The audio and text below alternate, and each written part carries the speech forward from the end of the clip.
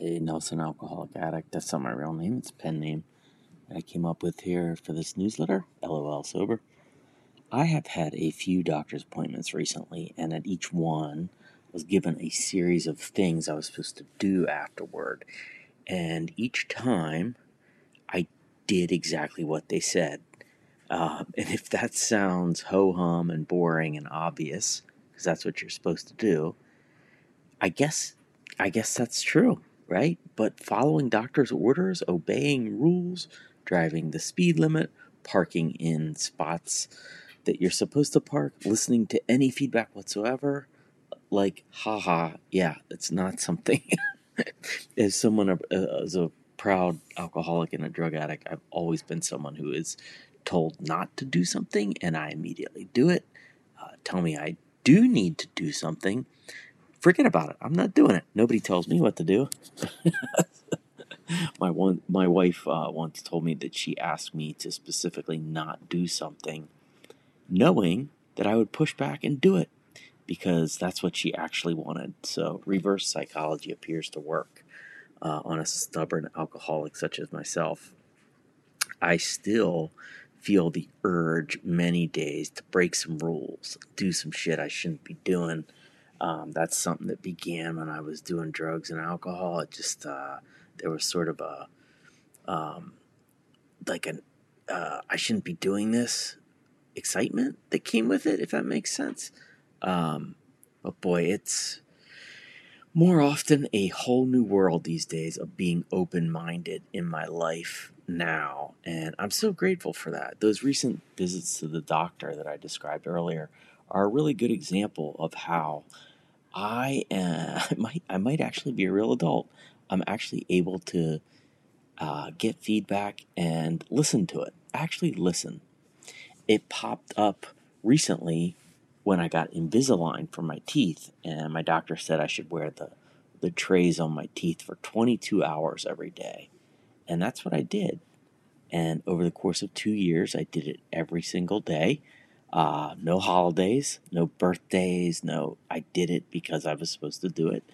And when I went in for follow-up appointments, my doctor would always shake his head, and he seemed surprised, and he was almost baffled by the success of his own treatment plan. He would look at x-rays and be like, this is working. It's happening. And I asked him, like, what's up with that reaction? And he said, well, you wouldn't believe the number of people who come in wanting to get their teeth fixed, and they pay thousands of dollars out of pocket usually for Invisalign, and then they don't wear the plastic trays. They don't actually do the thing they paid for and asked for. And then he said they're stunned and frustrated because their teeth are exactly the same as when they first came in. I also had a shoulder injury recently, and I had to go to physical therapy, and I think this is probably my 10th time in my life doing physical therapy. I've just had various injuries and surgeries over the years, and this is the first time I've ever been given a plan and actually done the plan. And shocking news, it worked. I went from thinking I might have torn a rotator cuff, which is a very bad injury. So I thought, man, I tore my rotator cuff. God damn it. And so I went from that to going to the doctor and getting it checked out and finding out it's probably not a torn rotator cuff. So that was good news.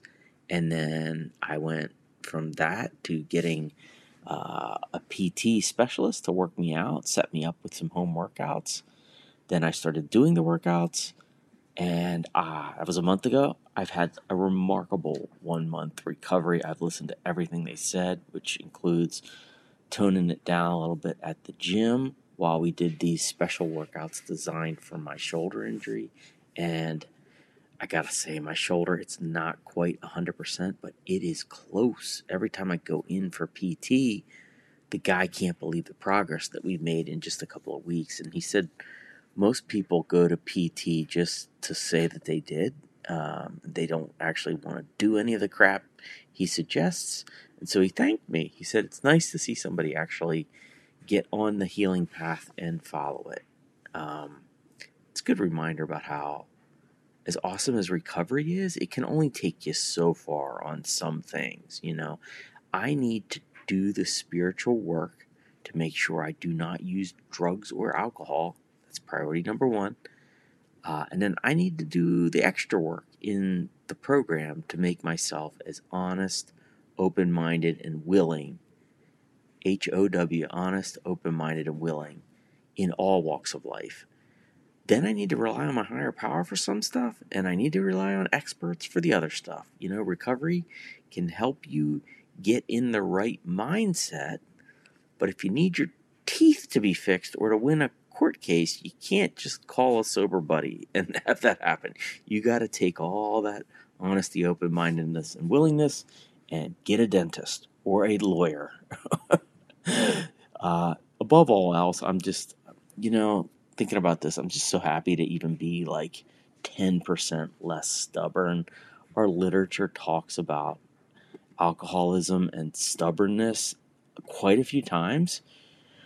And it's a hard thing to overcome, even without the drugs and alcohol. I think I'm right all the time. And life is so much easier when you don't try to think you're right about everything and you don't try to fight everything people say to you, even the little stuff. Like, it's a realization for me that going forward, if somebody tells me to do something, I'm always going to do it. No questions asked. All right, that's ridiculous. I'm never going to do that. But I will try. So thanks for letting me share.